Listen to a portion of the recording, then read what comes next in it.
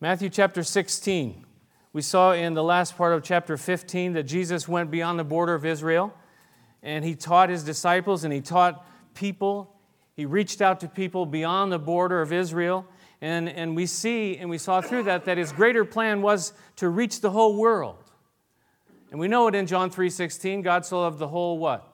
World. God so loved the world that He gave His only begotten Son. The message in the gospel is for all. We also saw that Jesus commended this Canaanite woman who was not a Jewish person for her great faith. Why? Because she had this incredible perseverance and she had a humility as well. She came to Jesus and she would not leave Him alone. She would not be sent away. She would not give up. She would not quit.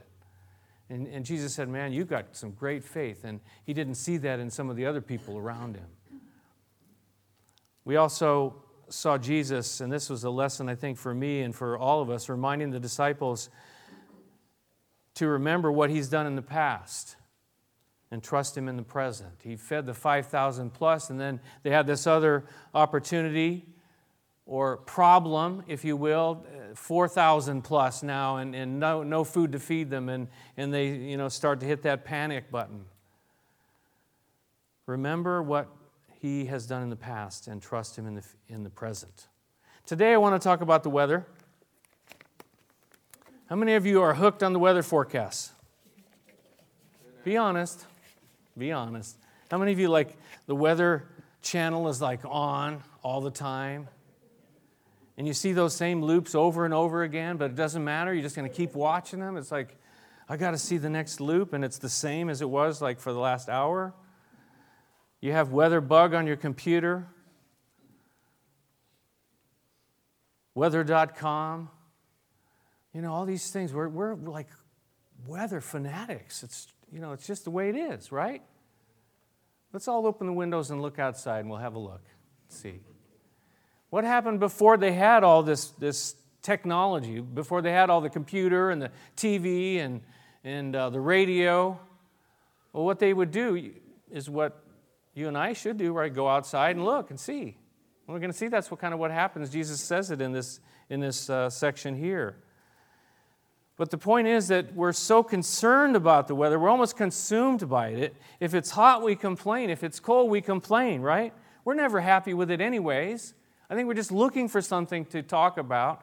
If you meet somebody you don't know, what do you start to talk about? The weather, of course. It's like that's our common ground. I wonder if it's like that, like way up in the Siberia,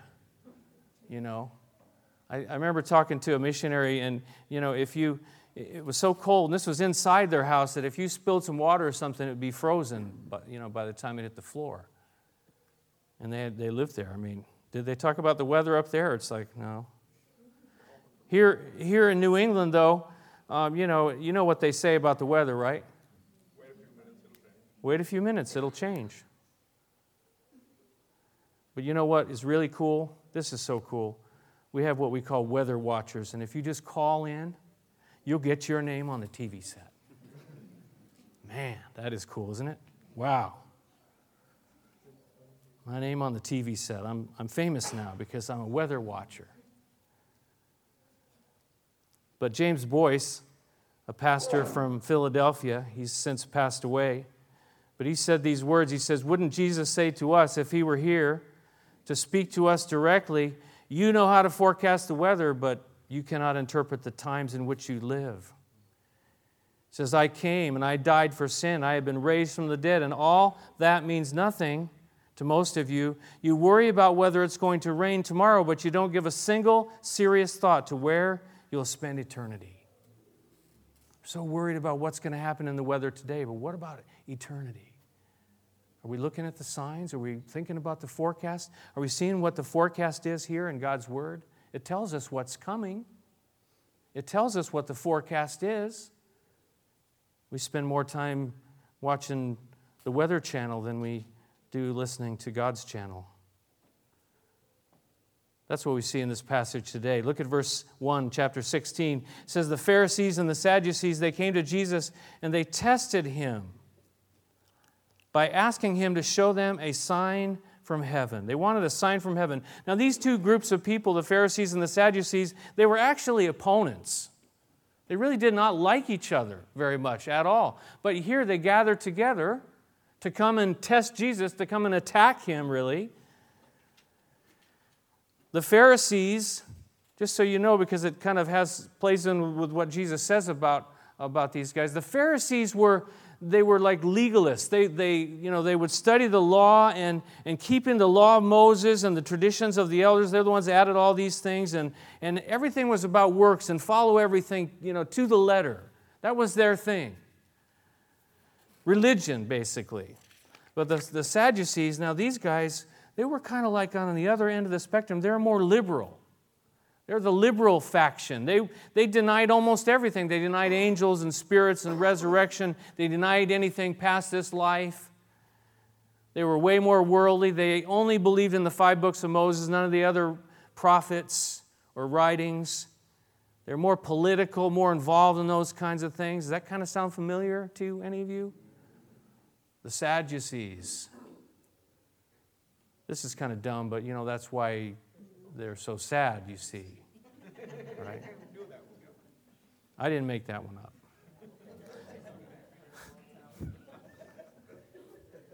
What's so funny about that? They tested him by asking him to show them a sign from heaven. They wanted evidence. They wanted proof that he was the Messiah, that he was the prophet, the true prophet that would come from God, that he was the Son of God, the one that was coming to be the answer to all of mankind's needs. But we kind of looked at this before, all the things that he had already done. How much more do we need? How much more do you need? As if he had not done enough already. When John the Baptist, he heard in prison, we looked at this in Matthew 11, what Christ was doing. He says he sent his disciples to ask Jesus, "Are you the one who was to come, or should we expect someone else?"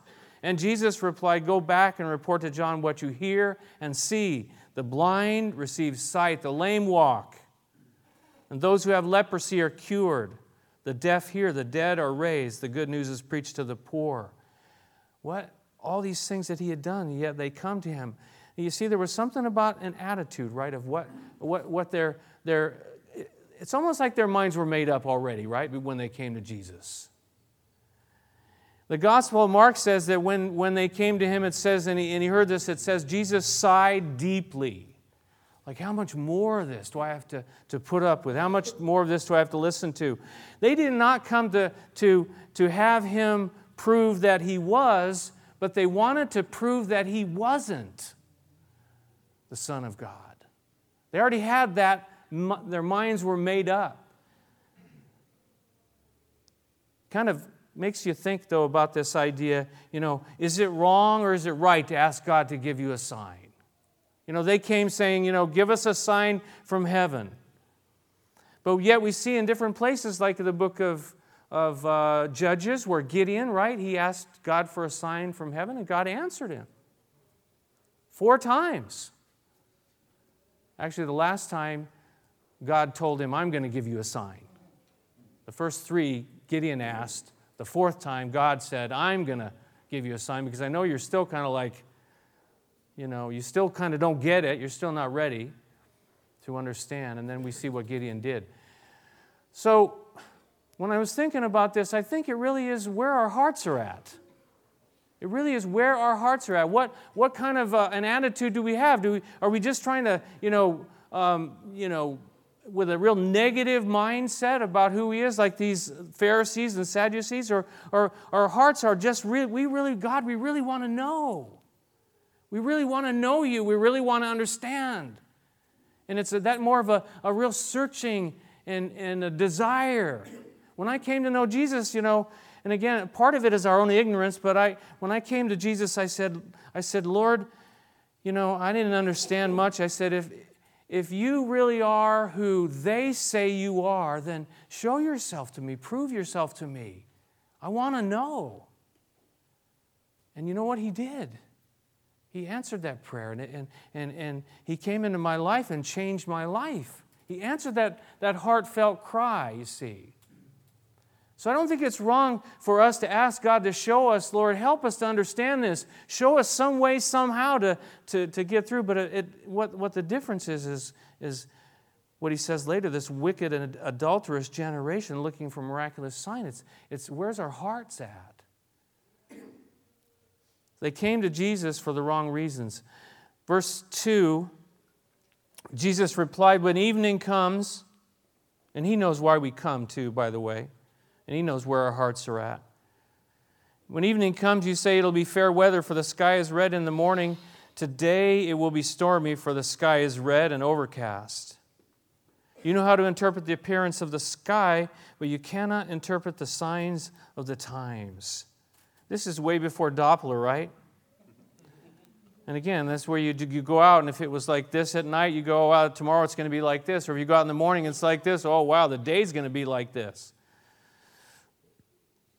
But the point he's saying is you pay more attention to the weather than the coming of Jesus, the coming of Jesus Messiah. He says, you know how to look at the sky and that, but what about the signs of the times? The signs of the times. That's an interesting phrase, isn't it? The signs of the times. There were signs of the times then, and there are signs of the times now, today, too. The first was for the coming and the revealing of Jesus Christ. For us now, though, it's for the return. The coming of Jesus, His miracles, His love, Him fulfilling the prophecies. The truth was, they had the sign, the ultimate sign, standing right in front of them. Jesus was standing right in front of them. The most incredible sign of all, this Jesus who was doing all these incredible things, who came and loved them incredibly. Standing right in front of them, and they said, show us something else. Show us something else. Give us a sign. What more do we need, though? Look at verse 4, as I quoted part of it already. A wicked and adulterous generation looks for a miraculous sign, but none will be given it except the sign of Jonah. And Jesus then left them and went away. In other words, he said no, right? They wanted a miraculous sign, and what did he say? He said, no, I'm not going to do what you want. I'm not going to give in to your demands. Why? Because your hearts are in the wrong place. Your hearts aren't looking and following after me. But he did point ahead to something, did he not? And what was he pointing ahead to when he talked about the sign of Jonah? Right, the cross, his death and the resurrection. Jonah, who was, in the belly of the whale. We already looked at this in a previous section. And then he comes up out of the whale, and it's a picture of the death and resurrection of Jesus Christ, pointing ahead to the cross, that it would come. Paul in 1 Corinthians 1, he says that Jews demand miraculous signs. And Greeks look for wisdom. Some, they're all about, I want to see the power. And others, I want to get the wisdom. I want to hear, it's all up here.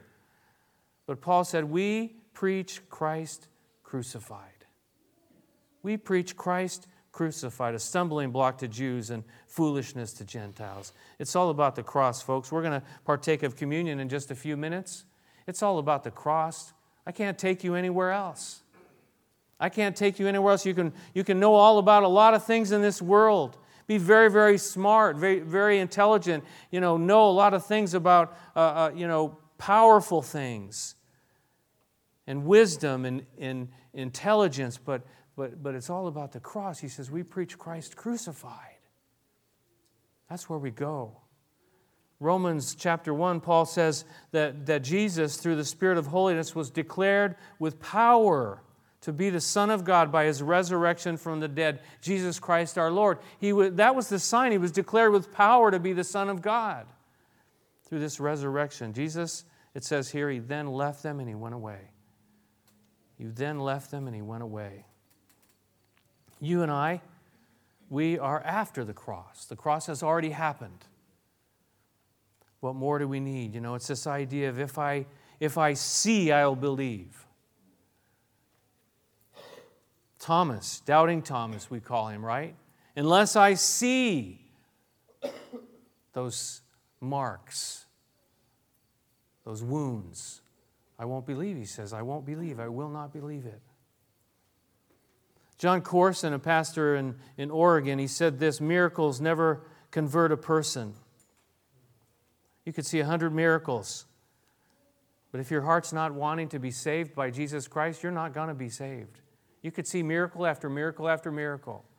He says they can satisfy a person's curiosity, but they'll never bring him into a born-again salvation experience.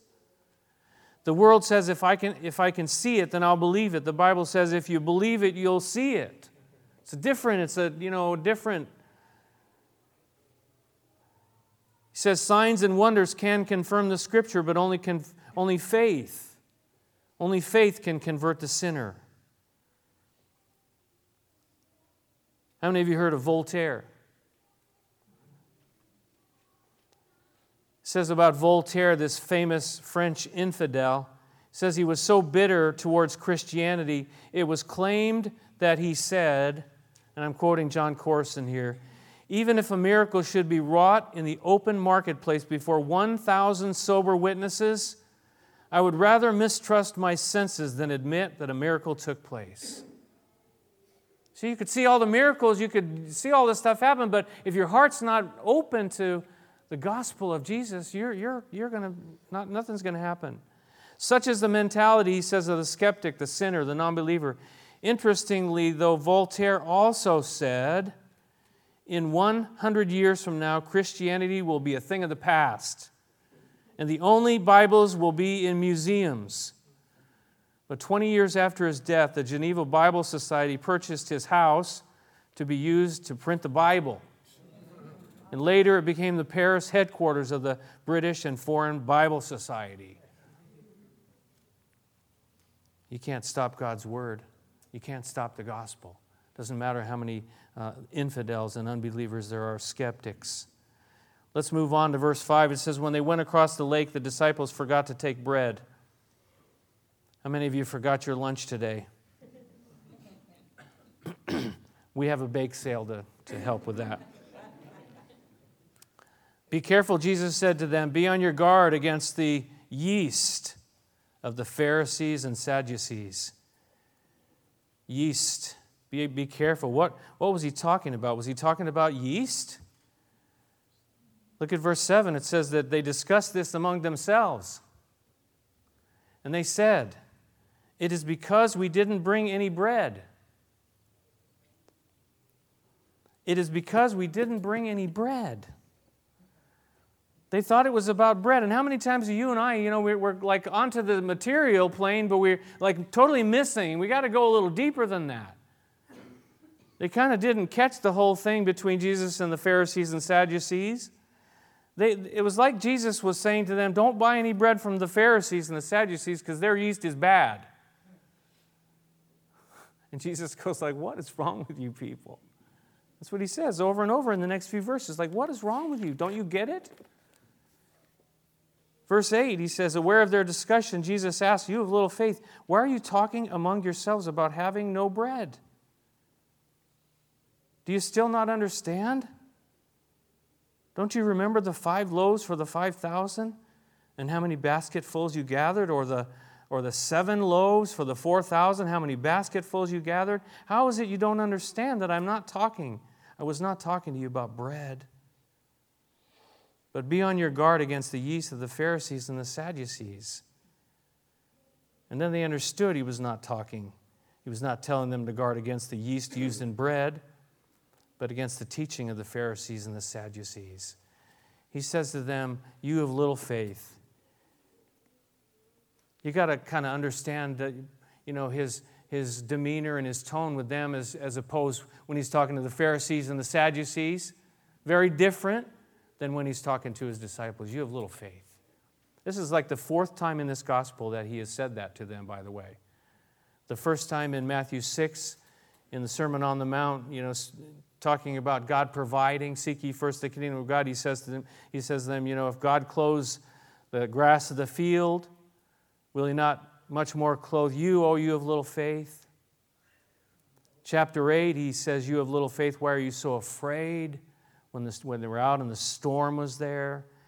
And then in Matthew 14, where Peter was out on the water, right, walking, it says immediately, when he looked around at the circumstances, he began to sink. It says immediately, Jesus reached out his hand to him and caught him, and he said, "You have little faith, why did you doubt?"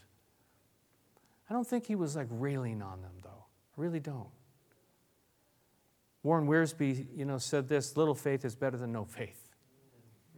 And there's the guy in another part of the gospel, the Gospels, that he says, "I believe," right? But what else did he say? "Help thou mine unbelief." I believe, but oh, ye of little faith. The message really is not to beat us down, but it's to tell us, trust me. You got to trust me. Your faith needs to grow, and when faith grows, it means we trust Him through all those difficulties, through all those trials. And in this particular case, trust Him. Bread is not a big deal. I'm not getting down on you because you forgot to bring your lunch.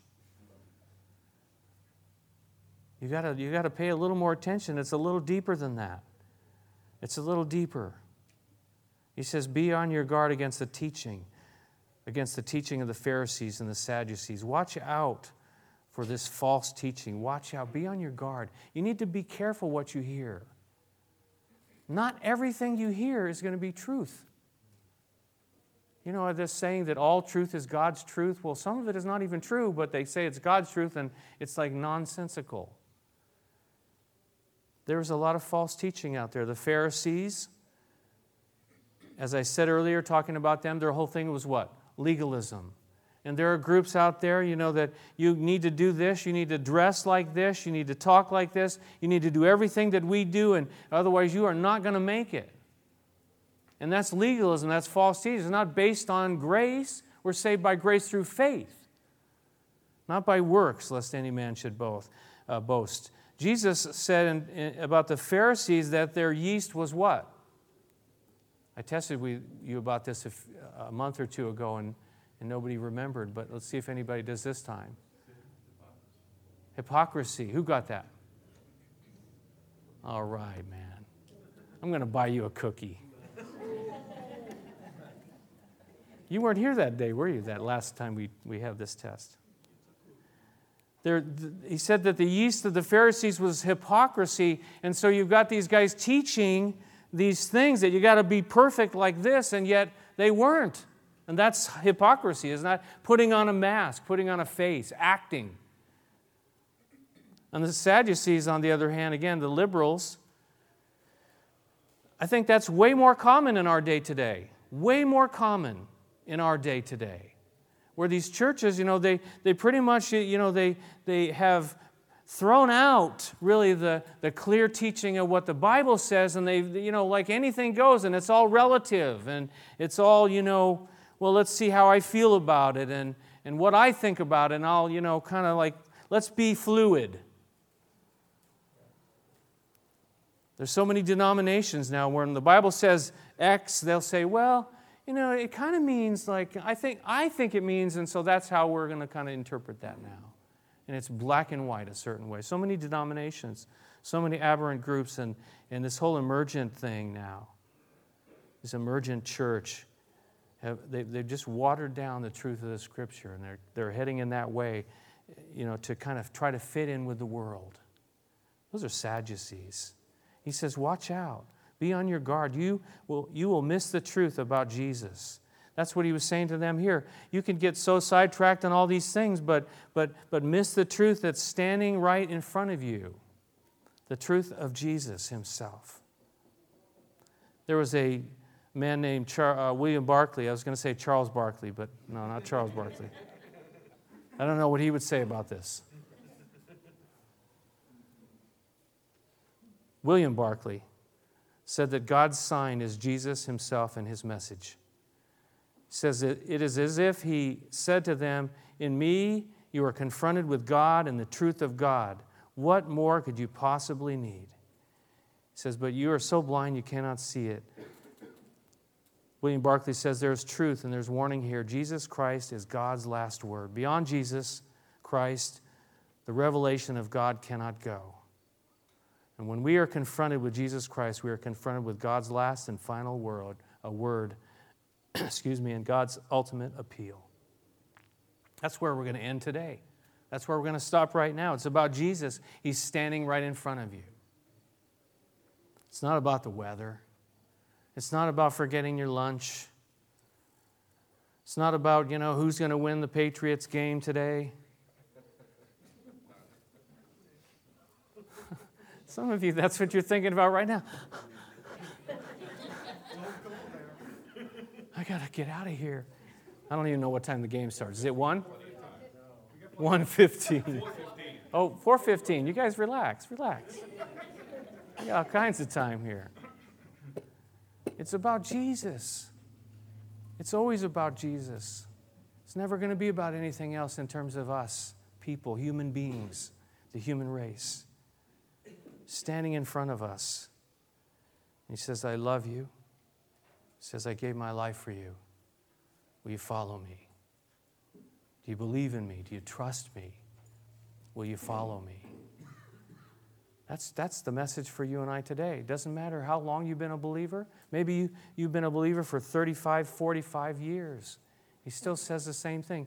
What I've seen is actually the people who've been believers the longest are actually the kind of the least excited, the least fired up. And the people who have just given their hearts to Christ, they're fired up, they're ready to go, ready to get in there and tell others. But I think we can all be at that place. I believe we all need to be at that place. Through our walks with Jesus, through being in His Word and in fellowship and challenging one another and realize that He's standing right there in front of us.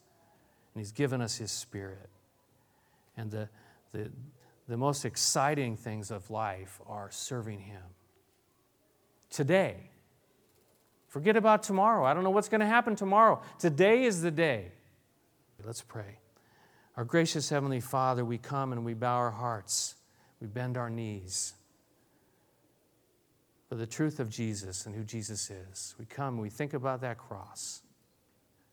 You think about that cross that you gave your life. You told those Pharisees and Sadducees, you're not going to be a puppet for them. You're not going to,